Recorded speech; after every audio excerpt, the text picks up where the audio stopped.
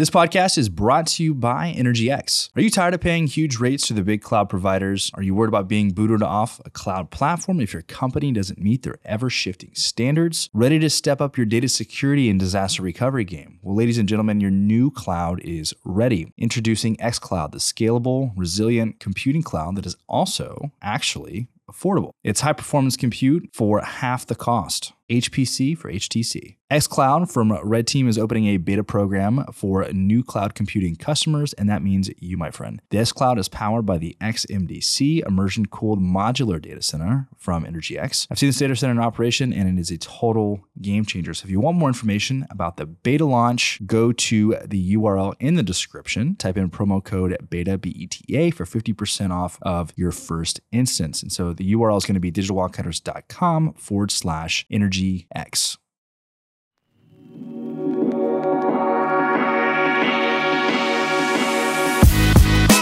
This is the Oil and Gas Startups Podcast, where we showcase emerging technology and the stories of industry founders, investors, and leaders with your hosts, Jake Corley and Colin McClelland.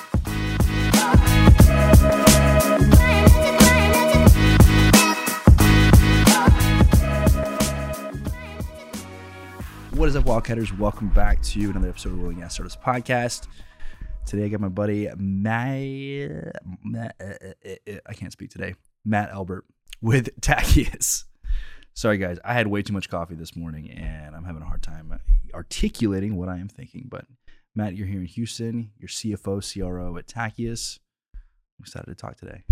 Yeah, me too. Thanks a lot for having me. I really appreciate it. Maybe I'll talk a little bit about Tachyus and sort of how it's changed since the last time we were on the show. Yeah, we had you guys on the podcast 3-4 years ago. And so I'm sure a ton has changed. But really quickly, for anybody who's listening who's not familiar with you guys, high level, like what is it that you guys do? Sure. So Tachyus has two main verticals.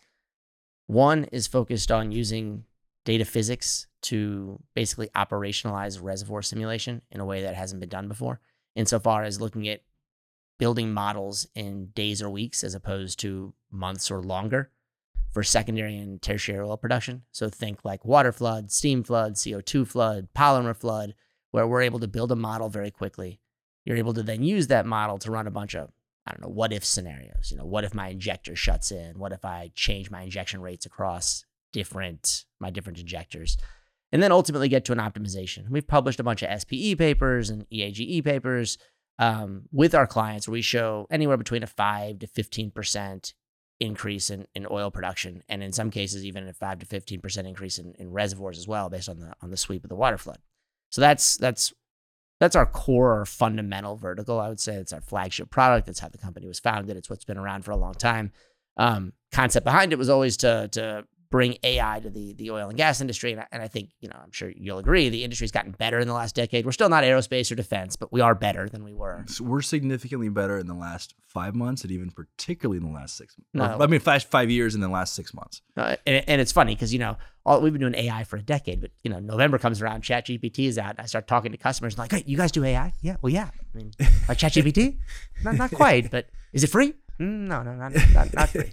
So there's that, and then the other vertical we've got is we have a greenhouse gas product. We call it Orion, and there's a lot of products out there today that track emissions in some form or fashion, and we do that too. Scope 1, Scope 2, Scope 3, and we've sort of productized the EPA reporting, if that's your thing. We've sort of turned in EPA reporting, we've turned it into TurboTax, which I think is really helpful because today there's a cottage industry of companies out there, mostly consultants that, come January 1, they hire a consulting firm to come in, the E&P does, and hey, they spend 3 months figuring out what the emissions were and they report it. Because if you emit more than 25,000 metric ton, independent of industry, you have to report to the EPA. 20% of that's oil and gas. The rest is things like, manufacturing, construction, agriculture. You get the point. Waste management. So we've made that process a lot easier. But really the thesis behind the product is today companies have teams of people that monitor daily production and they forecast out future production. We believe, for regulatory reasons or otherwise, soon enough, companies will have teams of people that monitor daily emissions and forecast out future emissions. And Orion lets them do that, and it's a software-only solution. And it's cool because you think about it from a field development planning perspective, and that's what excites me. So, that's sort of what the two main verticals the company has. The main change, and I have a lot of respect for the guys who started Tachyus, and frankly, a lot of gratitude because I have a job because they were able to go out and raise a bunch of money on a good idea. That said, in late 2020, Fernando Gutierrez, who's our CEO, took over, and when he took over, we had one client on an expiring contract and basically no revenue. And I'm not making that up, like literally no revenue. I mean, part of that was COVID related, in fairness, and part of that was just some challenges that we'd had. And Fernando came in and said, look, let's just take a step back here and think about who we are as a company. We're not a product-based company. We need to be a sales-based company. And Fernando, like most of us, come out of Schlumberger or SLB. And so, we're service company guys with a service company focus, and we've really tailored our business to deliver for our customers. And as a result of that, now we have dozens of customers and, lots of revenue. We always want more revenue, don't get me wrong, but we've grown the business at over 100% a year every year, and we're well into the seven figures at this point. And we're continuing to grow, and our outlooks are really positive. But I think that's the main change, is that we went from being run by folks that were super bright and really understood the technology space and the, call it Silicon Valley space, to folks who come out of the oil and gas space and have sold software to oil companies.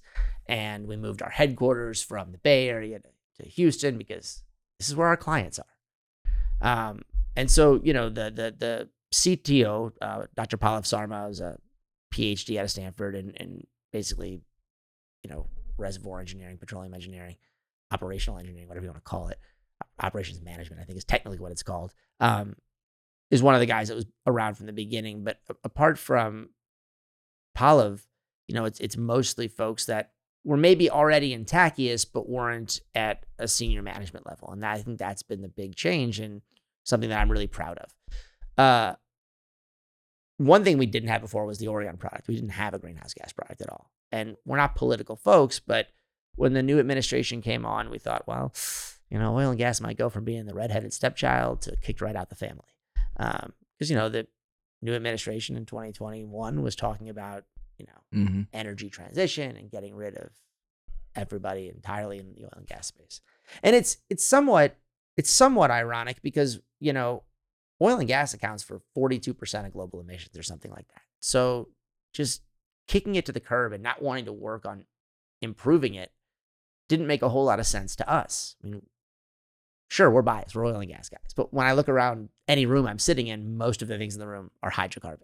So the notion that it's going away in the next 2 years, look, maybe I'm wrong, but it doesn't seem overly likely, let's say. Yeah.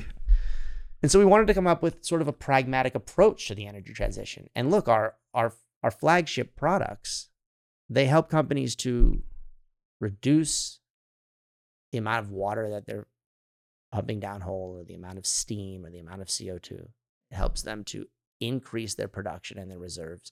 And, you think about what is the highest emitting part of upstream oil and gas? Well, it's drilling. So if I can get more oil out of an existing reservoir without having to drill a new well, that actually has a material impact on emissions. And then as we built out the greenhouse gas product Orion, we did it in conjunction with our clients. And what we found is basically that the product developed sort of three modes. The first mode is the other products out there in this space were not built for oil and gas. So there's plenty of products out there that do stuff, and I'm sure a lot of them are good, but the guys running it don't know the difference between a mandrel and a manifold. And that can be challenging, right? If you don't understand the pieces of equipment that are in the field and how it's used.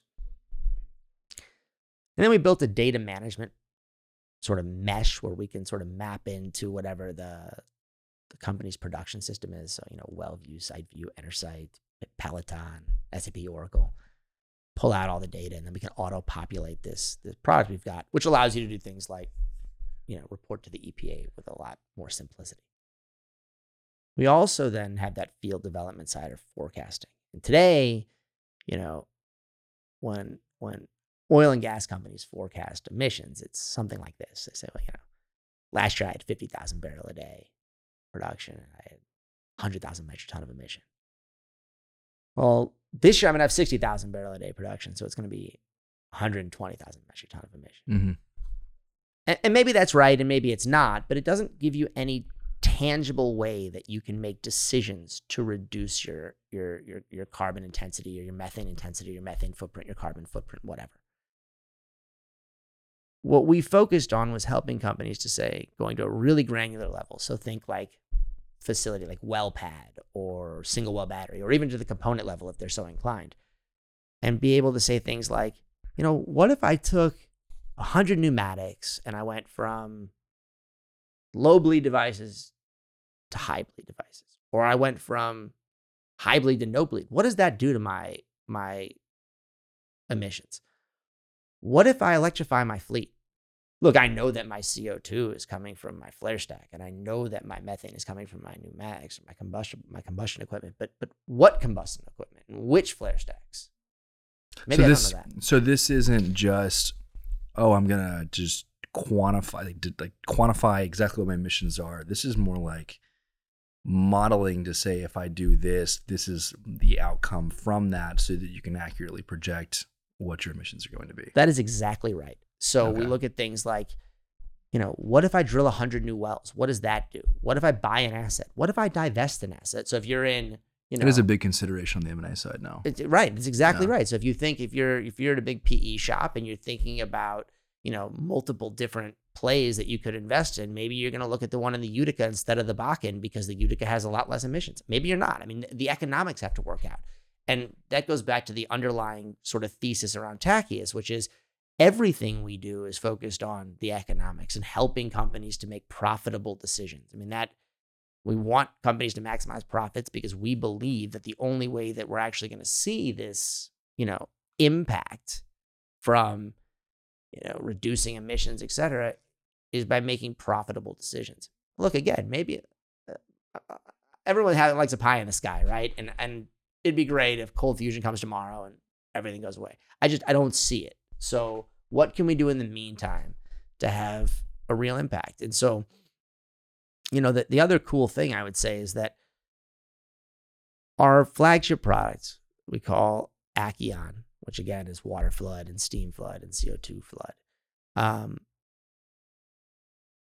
It's a complicated thing. I mean, you need to be a reservoir really engineer or have years of experience with reservoir models and simulators to understand data physics and really get into it. And, Dr. Sarma created this thing, and frankly, he's a lot smarter than me. I came up through the oil and gas industry. I spent years at SLB and then Enbridge. So I've got almost 20 years in the industry.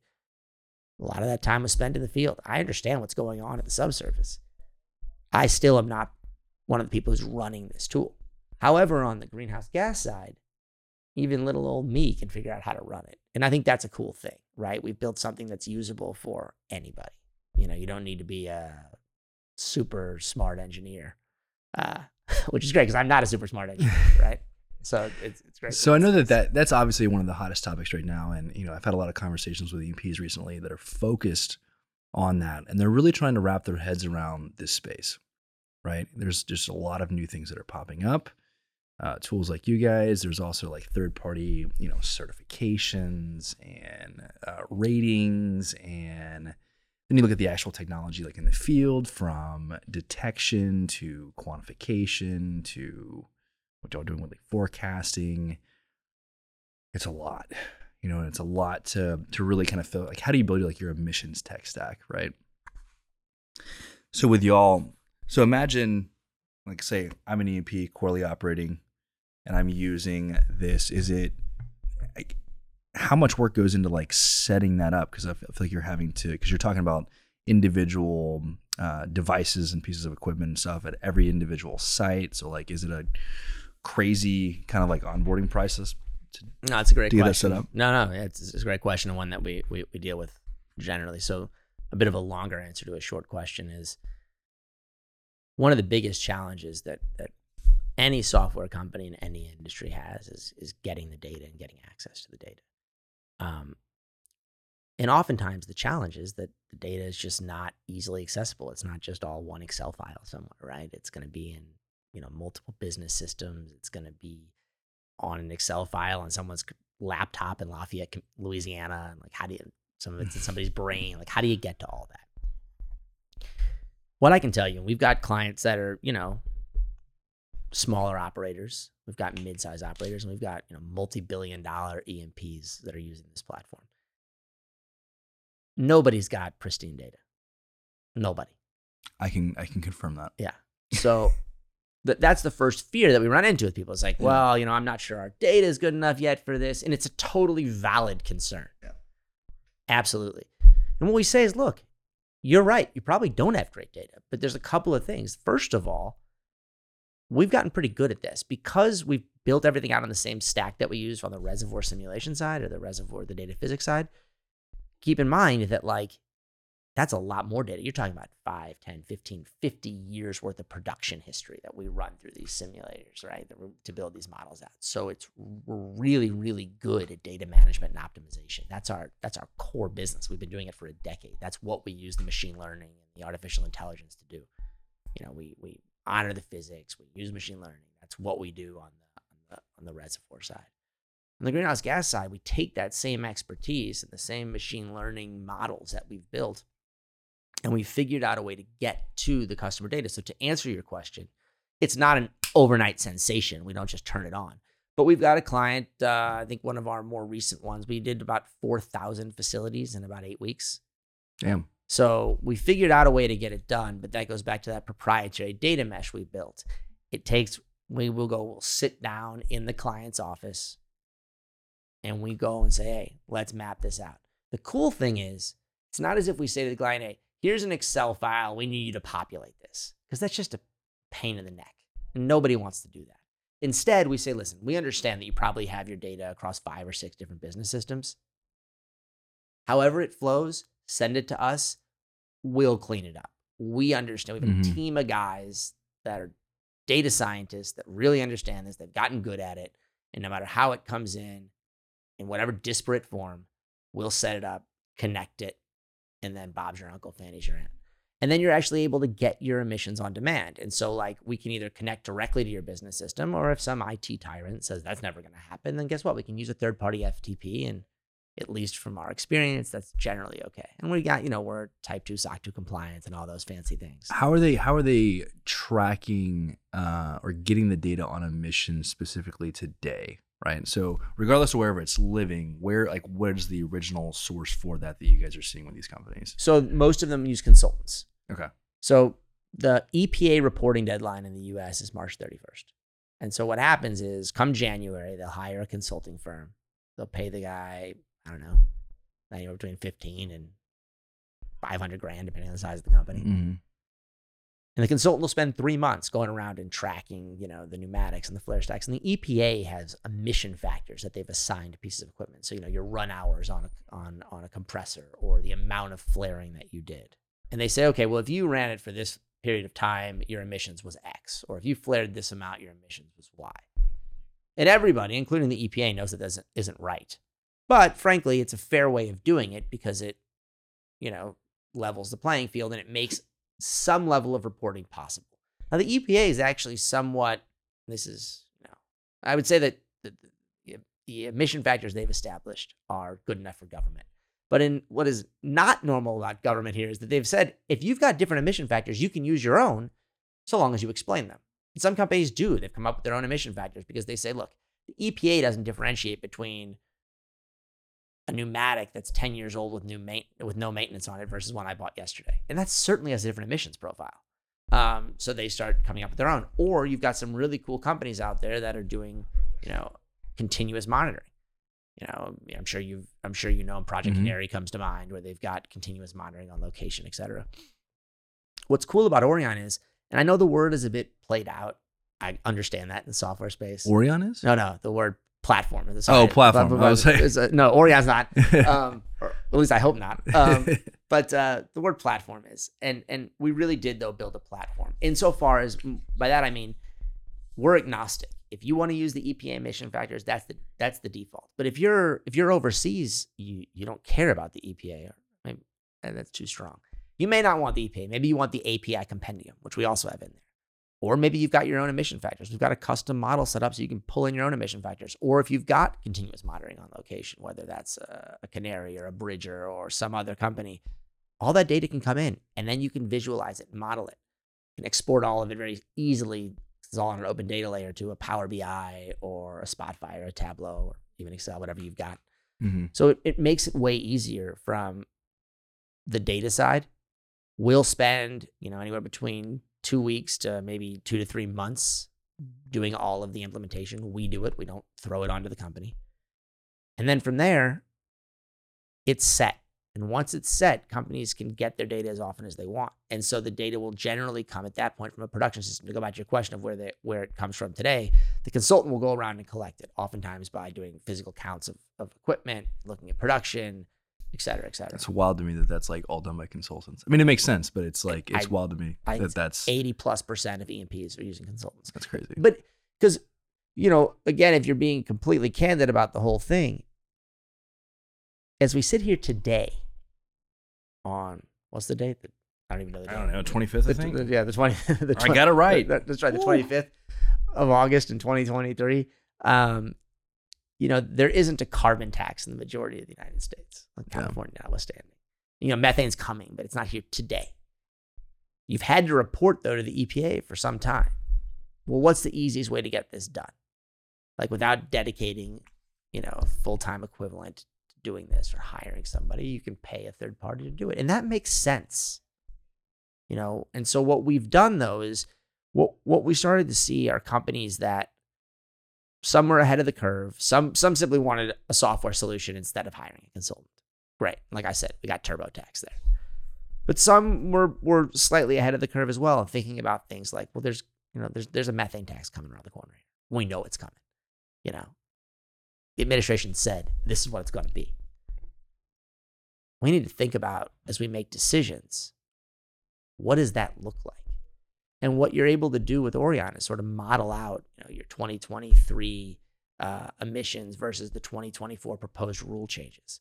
I mean, we even took the SEC stuff that was supposed to come out last October and will be out this October allegedly, and we productized it. We went through the whole 400-page document and put it. I don't have any clients using it because it doesn't technically exist yet, but it's there because it's coming around the corner. You do the same thing for the IRA and the implications for E&Ps? Yeah. Everything. So we've thought through all this and tried to make it as easy as possible for E&Ps or majors or just mom and pops, service companies. We actually have some midstream operators. We actually have a construction company. We built it for the oil and gas industry, but the construction company was like, hey, I can use this, from a marketing perspective. So it's pretty cool and it's done well. And as far as like from, a sales cycle goes, it's a lot faster. The reservoir product is really impressive in what its capabilities are. But it takes a long time to, meet with engineers and go through it. And, reservoir engineers are notoriously complicated people to sell into because they're really, really smart. And they want to spend a lot of time understanding every in, out, and what have you on any product they're looking at, which makes sense, especially when you're talking about, an asset that's worth oftentimes hundreds of millions of dollars that they're going to start making adjustments to in the field. If you're going to run a slick line unit out there to change the valve, like you want to make sure you're doing the right thing. And so it makes sense. On the greenhouse gas side, though, first of all, the price point is so much lower. It's oftentimes right with, we don't really have budgetary issues with it. We've tried to put it in a place that, just makes sense. Easy. You're not stuck. Not the first thing that gets cut whenever they have budget cuts. No, and again, maybe being overly, I am the head of sales, but I'm not a very good sales guy because I came up through finance, if that tells you anything. But, our secret sauce, if you will, is just to get into the workflow. The product works well. We've gotten really positive feedback on it. We've been doing it now for several years. The only clients we no longer have, ones that churn or whatever you want to call them, or ones that got bought by bigger companies. Mhm. And those companies we're trying to talk to. And, it's tough to get into some of the biggest companies in the world. So, it's always good when clients don't fire you. That's generally a positive when they renew Yeah, it's their typically a contract. good positive signal. Generally a positive thing. So that's how we've worked it so far. And, it's something that I think we're all really proud of because we built it from whole cloth. In fact, we had at a conference here in Houston a few months back, I think it was May, the Carbon Conference, we had one of our clients, Denbury, stand up on stage and said, look, this is the product the oil and gas industry needs, which isn't shocking because they played a pretty crucial role in helping us build it out to get all the things that were necessary. And we spent a lot of time and money building this product out for operators. And then hopefully, if Exxon buys them, you guys can get into Exxon and expand through there. Hey, from your lips to God's ears. Yeah, right? let's. I'm curious on the EOR side. So a couple questions. Let's just kind of talk macro. What do you believe is like the TAM of like EOR operators? Well, I think today something around 60 to 65% of world oil is still produced using some EOR methodology, most of which is water flood. Okay. So if you assume there's, that's much higher than I expected. 90 something million barrels a day is your daily production. What about here in the States? Lower, Mhm.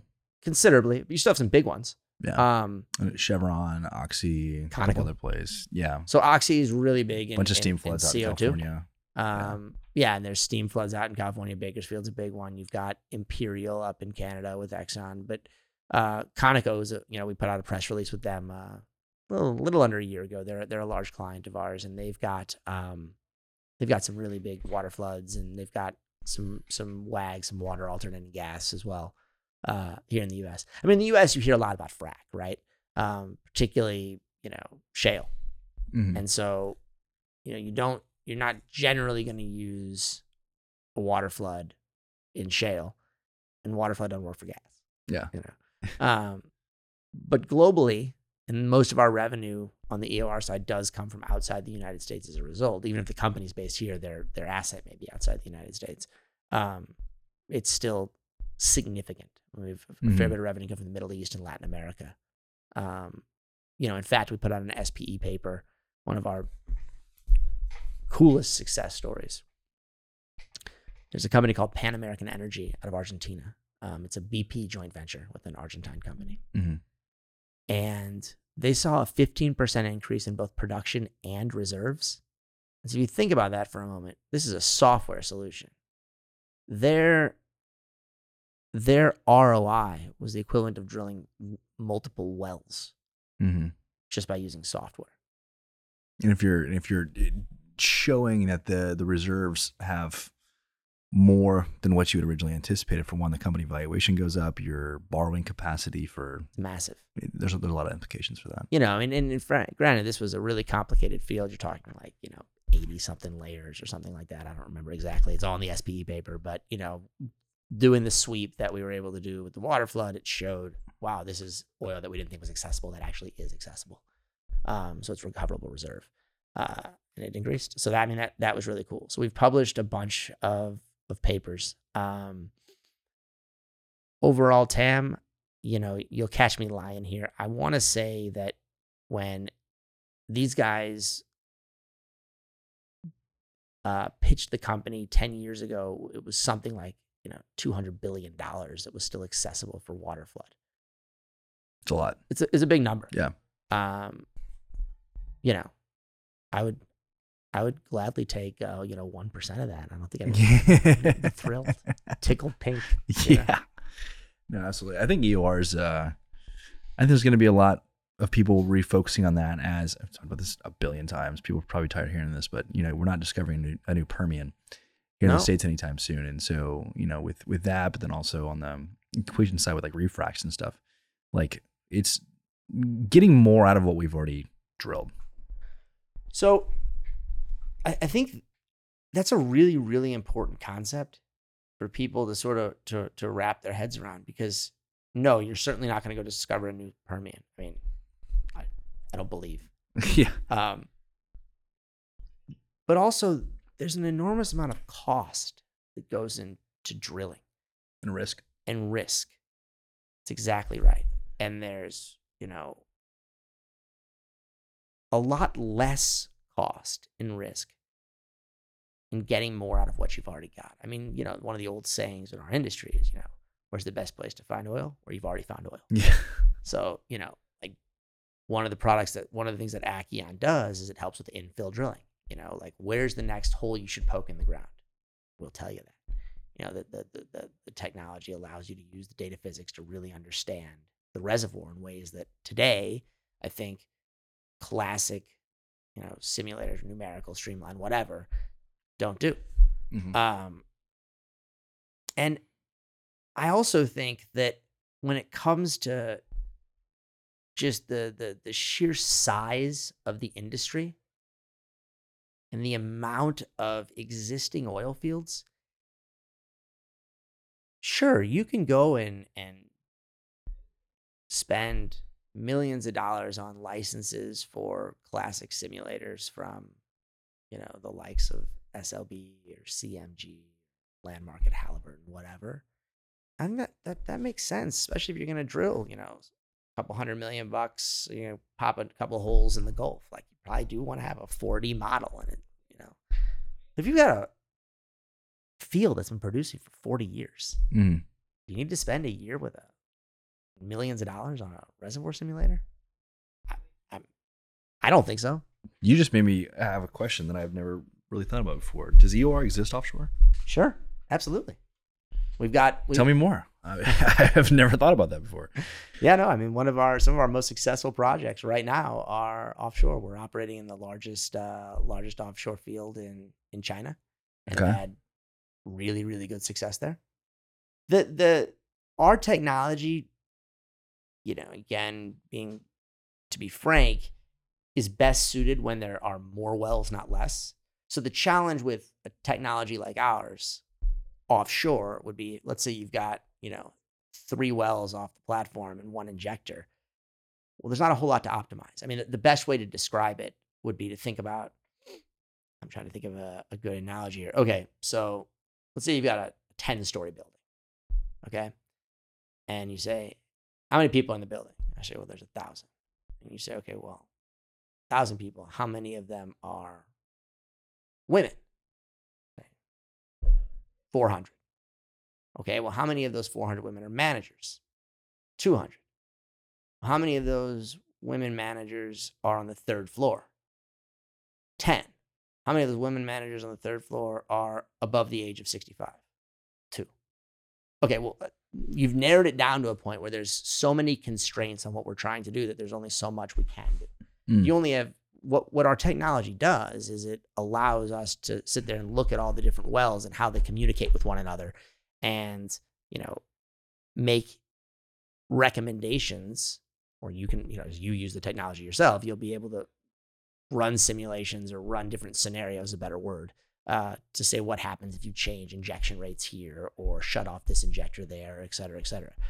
Well, if you only have 1 injector or 2 injectors, or there's 20 total wells, there's just so many constraints on it that we can't do much. Whereas if it's a field that's got a lot more wells, we can do more. So that's the one area, at least as it relates to our technology offshore, that becomes a challenge if it's a field that doesn't have a lot of wells in it. Now, there are some huge fields offshore with tons of wells, and then we're very successful. Yeah, that's wild to think about. Yeah, I think offshore is absolutely fascinating to me. I just think, you're just talking about, it's big money, it's big volumes of production. Yeah, you've got some companies that are very substantial in terms of like valuation and production numbers with a very small number of wells. Yes. Like we're talking like 12 wells, but these 12 wells produce a shit ton. Yeah, listen, there are some extremely prolific oil fields that have a very small number of wells offshore. Some of these things will produce massive amounts of oil on a day rate. No question about it. And that's awesome. And then they should buy our Orion product so they can track their emissions. That's independent of the number of wells, right? But yeah, I think on the EOR side, offshore, onshore, as long as we'll tell the client that. We'll sit down and look at what they've got and and try and make an honest assessment of, look, is our technology right for this field? And we've told people no before. Look, we had a client in the Middle East a few years back say, look, this is a dead oil field. We want to use your technology to see if it's alive. And we're like, no, but dead oil field. We don't think it's going to be alive. And they're like, no, we want you to do it. So we debated internally. Said, well, we'll try. And what was our outcome? It's a dead field. I mean, we're not magicians. We don't claim to be. We're not.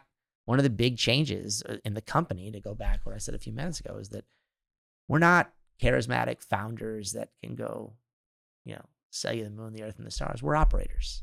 We're trying to run a profitable business that delivers a product of value in a way that makes our customers happy. That's really our main focus. And by and large, I think we're pretty successful with that. At the same time, as I'm sure you know from other people you talk to and your time in the industry,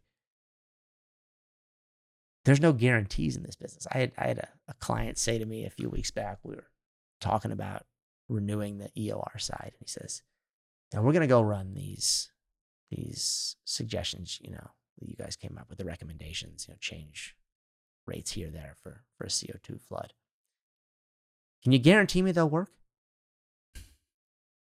There's no guarantees in this space. I was like, come on, man. Like, you ever drill a dry well? I mean, like, this is geology. Can I guarantee you? No. We think it's a high probability it'll work. Yes. But what's the other nice thing about our EOR product is that it doesn't require a bunch of, well logs and all the geology and all that stuff. We could do a lot with, your production history, some pressure data, maybe a lat long here or there. But we can do a lot with that. And I think that makes it easier for the clients as well, because we don't need you to go and spend a week pulling data for us. Yeah. That isn't helpful, right? Give me an hour of your time, maybe 2 if we're looking at 20 plus years. But generally 7 to 10 to 12 years is enough data on the EOR side. Yeah. So before we wrap up, what's the future hold for you guys? Man, it's a great opening question. I know, right? Let's be the biggest company on the planet. I don't know. No, I think, like I said, we're operators. We want to keep on growing the business steadily. We want to keep on doubling revenue on an annualized basis. And most importantly, we want to keep on giving customers what they want. As far as Orion goes, I think we can expand beyond oil and gas. I think the TAM on Orion by itself is, by 2026, probably $10 billion.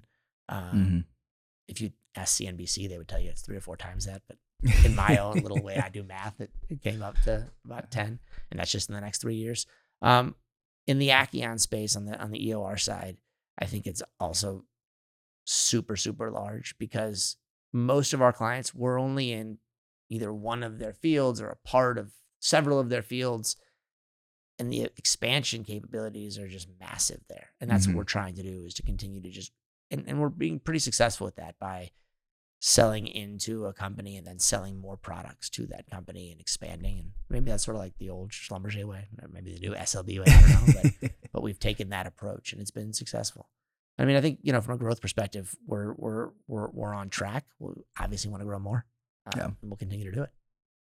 Love it, man. Dude, this has been a great conversation on the mic, and then enjoyed the chat beforehand. Yeah. If people want to reach out, I'm assuming Tachyus.com. Yeah, Tachyus.com. Get me at matt@Tachyus.com will work. info@Tachyus.com. Any way you want to go. But yeah, we're perfect. Love it, man. And it's been great to kind of catch up and learn more about, new management has come in, really a new vision for the company, but also, the new products on the G&G side. So it's exciting. Well, thanks a lot for taking the time. Absolutely, man. If you guys like the episode, take 2 seconds, leave a rating, review, share it with your friends. I'll catch you guys in the next one.